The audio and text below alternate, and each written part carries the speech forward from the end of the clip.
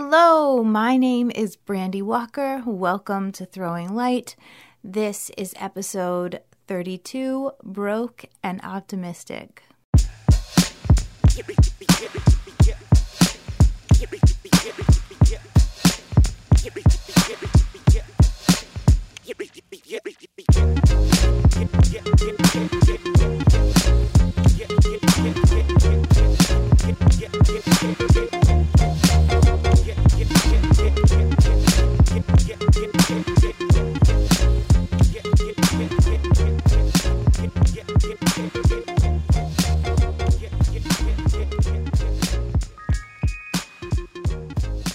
Hello, hey, hi.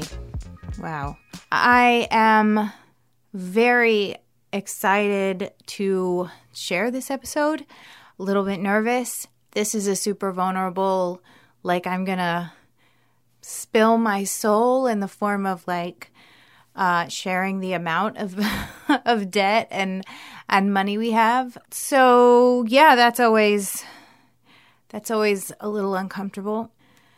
It's interesting. I've felt compelled to do this episode for a very, very long time. And every time I share something of this caliber, there's a sense of oh shit, my family's going to hate me. I come from, I guess, a pretty private family, not like extra private. We didn't have a lot of secrets, or if we did, I still don't know them. But, just kind of the idea that you don't share your, air your dirty laundry out in public. And I am a dirty laundry airer. I think I've kind of always been this way. Well, no, okay. I think that a huge part of my healing and recovery when I first cleaned up my act back years ago, a huge part of that was sharing my story and sharing the parts of my story that were embarrassing and shameful, and the parts that I had been told, or I had told myself, that you don't share, that's not allowed. And then along came the internet around this same time, kind of, and one of the interesting things that has kind of happened is that we are discovering, we knew this through other mediums, books and TV and all of it, that there's huge power and healing when you share your story, not just for the sharer, but for the receiver. It's an interesting thing because it's something that I feel like I'm very good at, and it's something that it's an important skill, but it's not necessarily admired. Maybe it is, but there's also this sense of don't share too much. Keep some for yourself, right? So it's interesting because I think part of the reason why, looking back now, I'm not as successful, quote unquote successful, as I wish I was now, or not as far along on this internet train as I feel like I could have been, is in part because I went to this talk. I went to the World Domination Summit in 2012, and I went to this talk by Danielle Laporte, and I don't remember anything specific about her talk, except that I walked away with the feeling of, oh my God, I'm sharing way too much, and I was just so embarrassed. And Brene Brown was there too. She spoke, and I think it was the combination of the importance of not oversharing and the feeling that, and nothing that they did. It was all internal, oh my God, hyperventilating, I messed up. And it brought back all of the shame that I had, funnily enough, been healing through sharing. I didn't stop completely, but I changed kind of the way that I was sharing online, and I became more article-based, which didn't really work for me because that's not my style, and it's a long story and I won't get into all that. But the short version is, it took me a long time to come around to where I am now, where I realized, okay, yes, probably I shared too much at certain points, and probably I didn't share enough at certain points.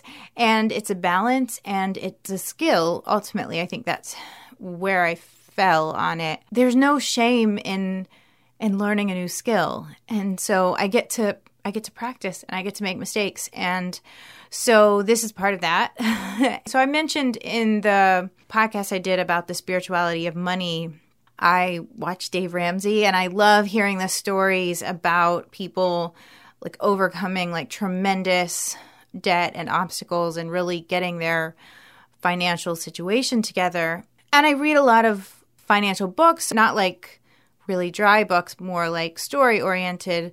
And so I just love hearing stories of literally rags to riches.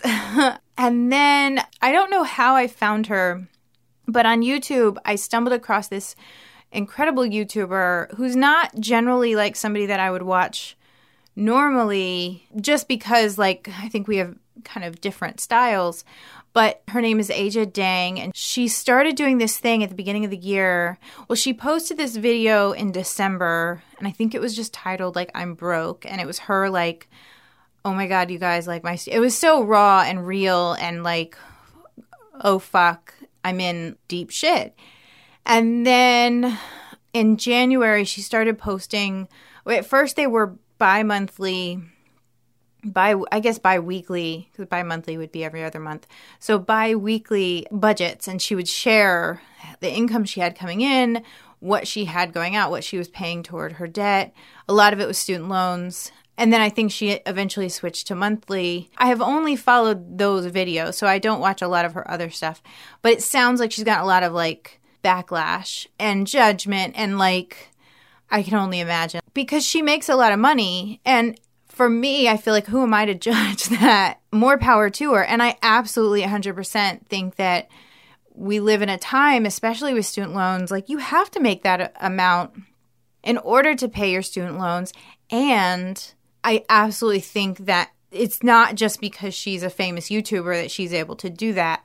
I think she's hustling hard. Like she's talking about walking dogs and dog sitting, and like she was hustling hard and still is. And she has some other gigs now, and obviously she makes money as a YouTuber, but I have nothing but respect for her. And I loved hearing like her journey, and I loved how raw it is and how like very real and almost like depressed about it.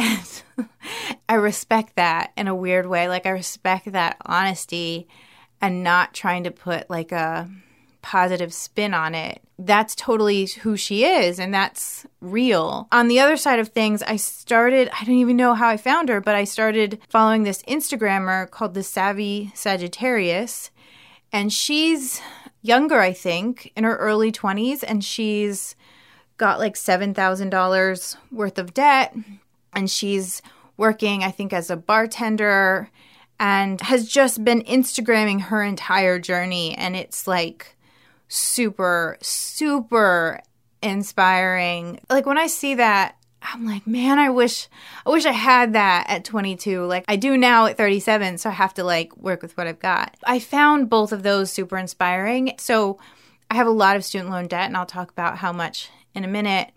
But the reason I really respect Aja for her honesty is because I was in that place for years, and I still have loads of debt. I don't feel as pessimistic about it, and I'll talk about why in a minute. But I was so overwhelmed and so just broken about it, and I wasn't making any money, and I didn't know how we would ever pay it back, and so I was scared, and I was scared for years. And so when I first began seeking out like resources and assistance and like stories that talked about student loan debt. Oh, and another really good resource, I may have mentioned this in the Spirituality of Money podcast. Death, Sex, and Money is a really big podcast that did this whole series on student loan debt and people sharing their overwhelm and their brokenness and their amounts. And Dr. Phil does this thing where if you say you have over like $150,000 worth of student loan debt, he asks, who's the doctor? Or are you a doctor? And let me just say, I have over $150,000 worth of student loan debt, and I am not a doctor. I went looking specifically for people who had as much or more debt as I did, just so I could feel like I wasn't completely alone. And so part of the reason why I want to share this with you is because if you're in that place, if you need to know that like somebody has it worse than you, like I feel that and I totally respect that. So let's just do that. And I'm going to talk income too, because I think that's important. So one of the things I do is I track our net worth every month. So let me tell you the debt first. So we have about $10,000 in credit card debt, and we have 325, it's hard for me always to say this, $325,290 in student loan debt. So $325,000 essentially in student loan debt. That is my student loan debt and Jermaine's. I keep a Google Doc of all of our debt. We have 7 lenders. I think I have 4 and Jermaine has 3. My principal balance, and that includes all but the last semester of grad school because I have one more semester to go. But my principal balance is $138,000, and my total now is $167,000, which is not that bad. I mean, it's bad. It's $30,000 bad, but in the relative scheme of things, it's not that much higher. Jermaine's principal balance was $91,000, and his total now is $157,000. And so when I talk about my student loan debt, I do not think in terms of my student loan debt. I think in terms of our student loan debt, and that's just how we've decided to do it. I'm not saying that that's how people should do it, but that's what works for us.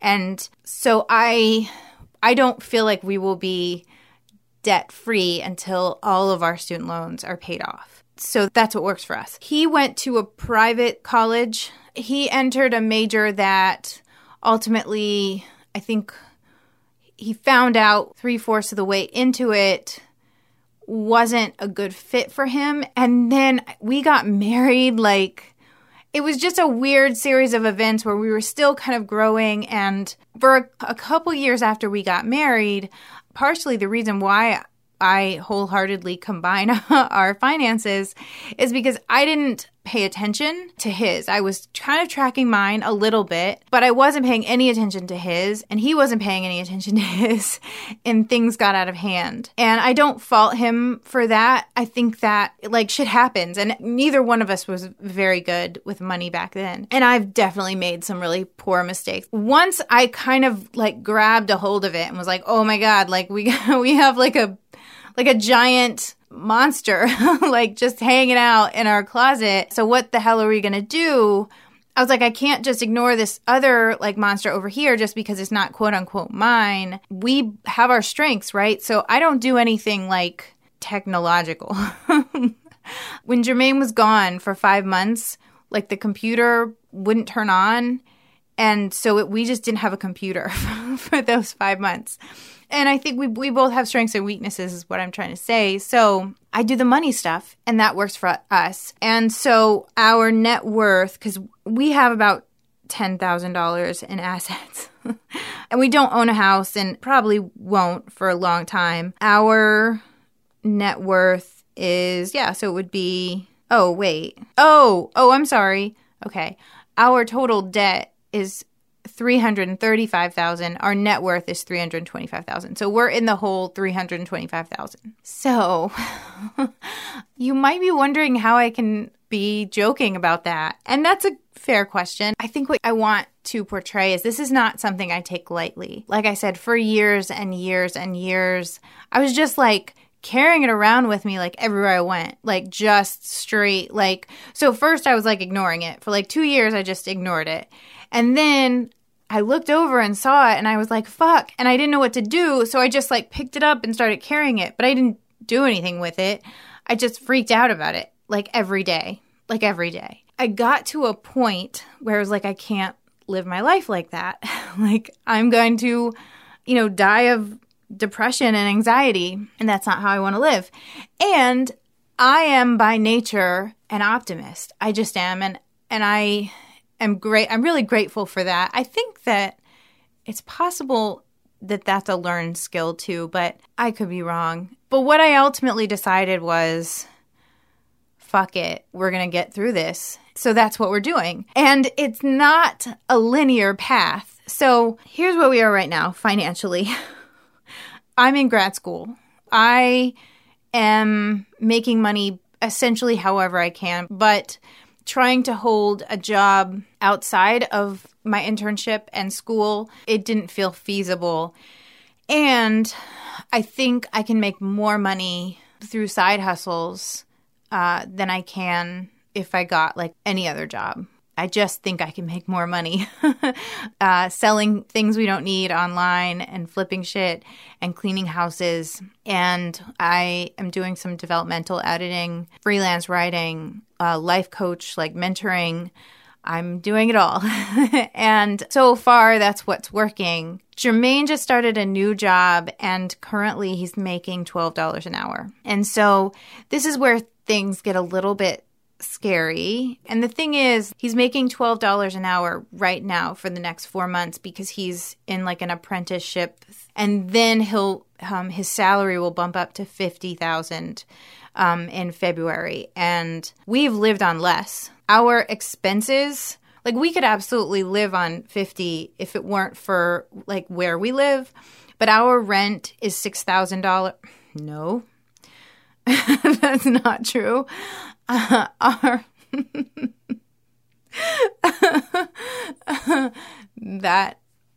is not true. Our rent is $2,000. Our insurance, health insurance is $600. Our car insurance is $135. Our debt right now, what we're paying is $315. In January, it'll increase by $1,500. So it'll be $1,815. And so that's kind of why we'll still be short even when he gets the bump in payment, because that's basically what like he'll like our, because the $1,500 is what we'll start owing on his bigger private loans that have been in military deferment since he's been in the Army. And so that comes out 6 months after you get out of the Army. And so we'll have to start paying those. And so he'll get this bump in pay, and then he'll also get this bump in student loan payments. You know, and then the other stuff, utilities, phone, gym, which I arguably could quit and not have that. Easy Pass, because we live in the DC metro area, and that's how I get to work. Our daughter, so we pay her $70 a month to watch our son in the afternoons. And then generally speaking, I spend an extra $40 in addition to that on like her taking the metro and just different things. And so I factor in $100 for her. We pay $170 in subscriptions every month, which sounds like a lot, and it is. Almost half of that is stuff for my business, so it's technically tax deductible. And we don't have a lot of entertainment. We don't really go out to the movies. Right now, we're not even really eating out. So it's like $100 we pay for entertainment a month. If we have to close those things down, we will. And then I figure, and here's where things get tricky. So I figure about $1,000 for expenses a month. Right now, at least $400 of that is going to be the metro and bus rides for Jermaine to get to work a month. So it's like, I think it's at least $17 a day. It might be more. And then anything else. His lunch, obviously, groceries. And there's not a lot of leeway there. And we usually go way over the $1,000, to be perfectly honest. One of the things that I need to work on the most is reining that part in, not spending so much on, really, most of the money I spend is on groceries. And I don't regret that, because I think that food is something that I feel strongly about investing in for our health, but also we need to make sure we have the money to invest in it. Yeah, so all of that equals, I think, $5,000. Yeah, it's $5,000. So he makes $12 an hour. So on paper, we're $3,000 a month short. And I'm still laughing. And I'm not doing that to be like glib. I'm actually making fun of myself because I feel like 5 years ago, if I had heard this, I would be like, this girl's an idiot. Like, what the fuck? What I do know is that I've been like running a household for 10 years and we've made it. And we've had a lot more than this. We've had a lot less. We've had shortages. I don't know if we've had a $3,000 shortage, to be honest, but we always come through and we always figure it out. And we also have a really great support system, and I don't anticipate having to tap into that. But it's nice to know that we have that support if we need it. We also have $6,000 of credit. No, it's closer to probably $10,000 in credit that we haven't spent, that I don't plan on spending. But if we absolutely had to, we could. And so I'm not anti-debt, me personally, even though we're $335,000 in the hole. Here's what's going to happen. It's going to be tight for these next, until grad school ends. When grad school ends, I'm going to get a job. I'm going to get, in addition to the side hustles that I'm doing now, and I'll probably still be doing those, I am going to find a job that has, salary and benefits and like a bi-weekly paycheck and like shit that, you like when you're in your 30s, right? At that point, conceivably, our income could double. That would cover the gap, at the very least. And if it gets as tight as it possibly could, like I said, $17,000, we could have some like catching up to do, right? We could have some like running to try to get back to like baseline. Or my side hustles could come through and we could kind of be at baseline when that time comes around. And then I'm going to get a job and I'm going to be side hustling and we're going to like flip it and we're not going to be in the hole.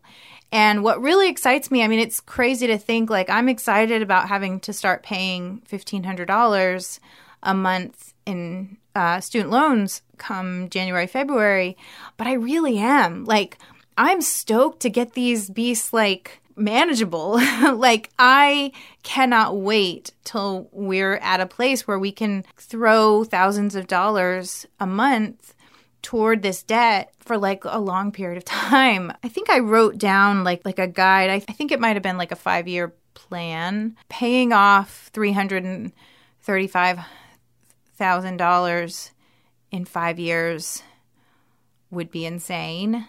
But it's also potentially doable. So he's going to be making a lot more money in a couple years after this apprenticeship is over. He'll be kind of set up to make good money as a coder. My income is only going to go up as I work toward my clinical hours and eventually gain my clinical license and am able to begin private practice for myself, which will take a couple years. Like, this is like at least a 3-year plan, right? Just to get started on making good money. But I don't foresee this being dire for the rest of our lives. And even if I didn't have school, I wouldn't foresee it being dire. I think because I feel like there are a lot of opportunities out there right now to make money. And I can talk more about that.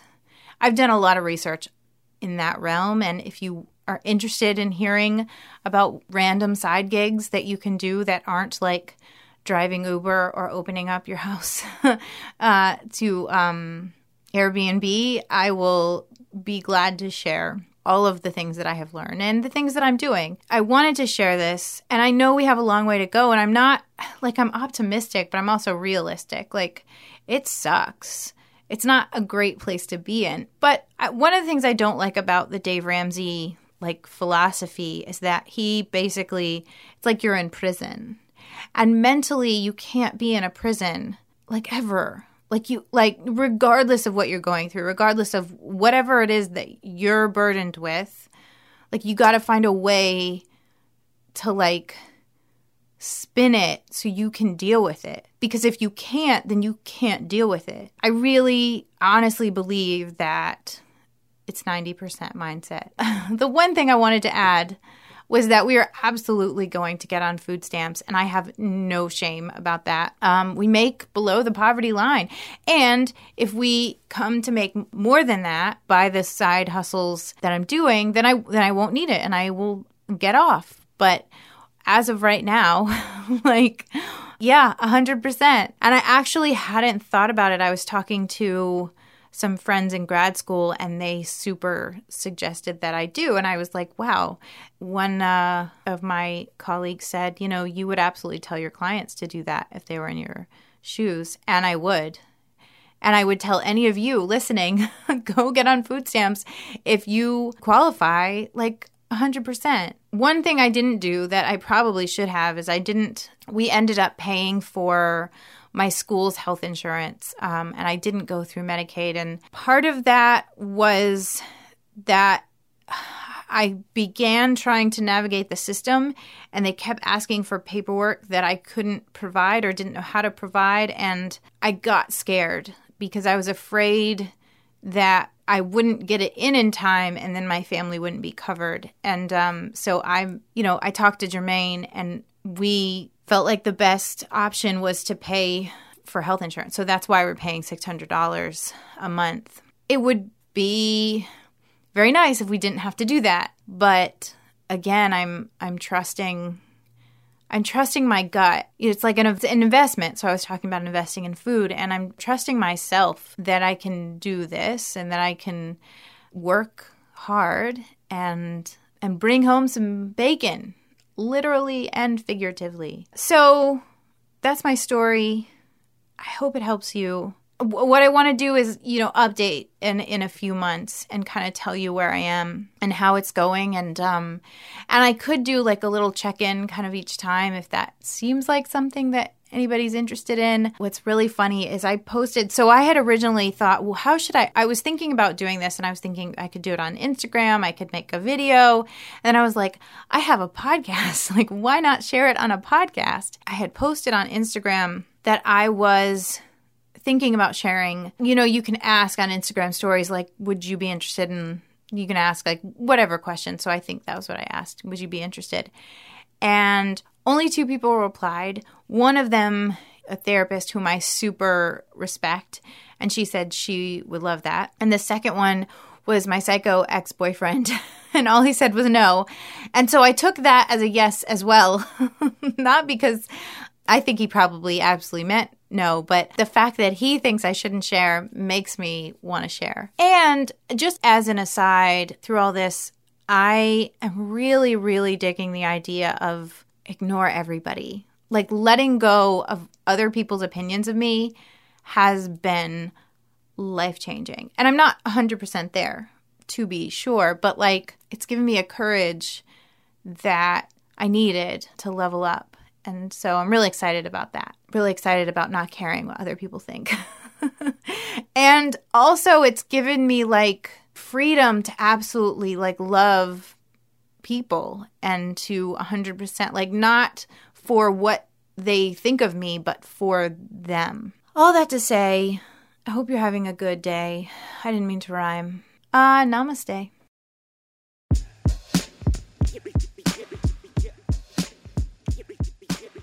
Thank you for listening. I so appreciate your ears. If you like what you heard, there are a couple of ways that you can support this podcast and help build momentum.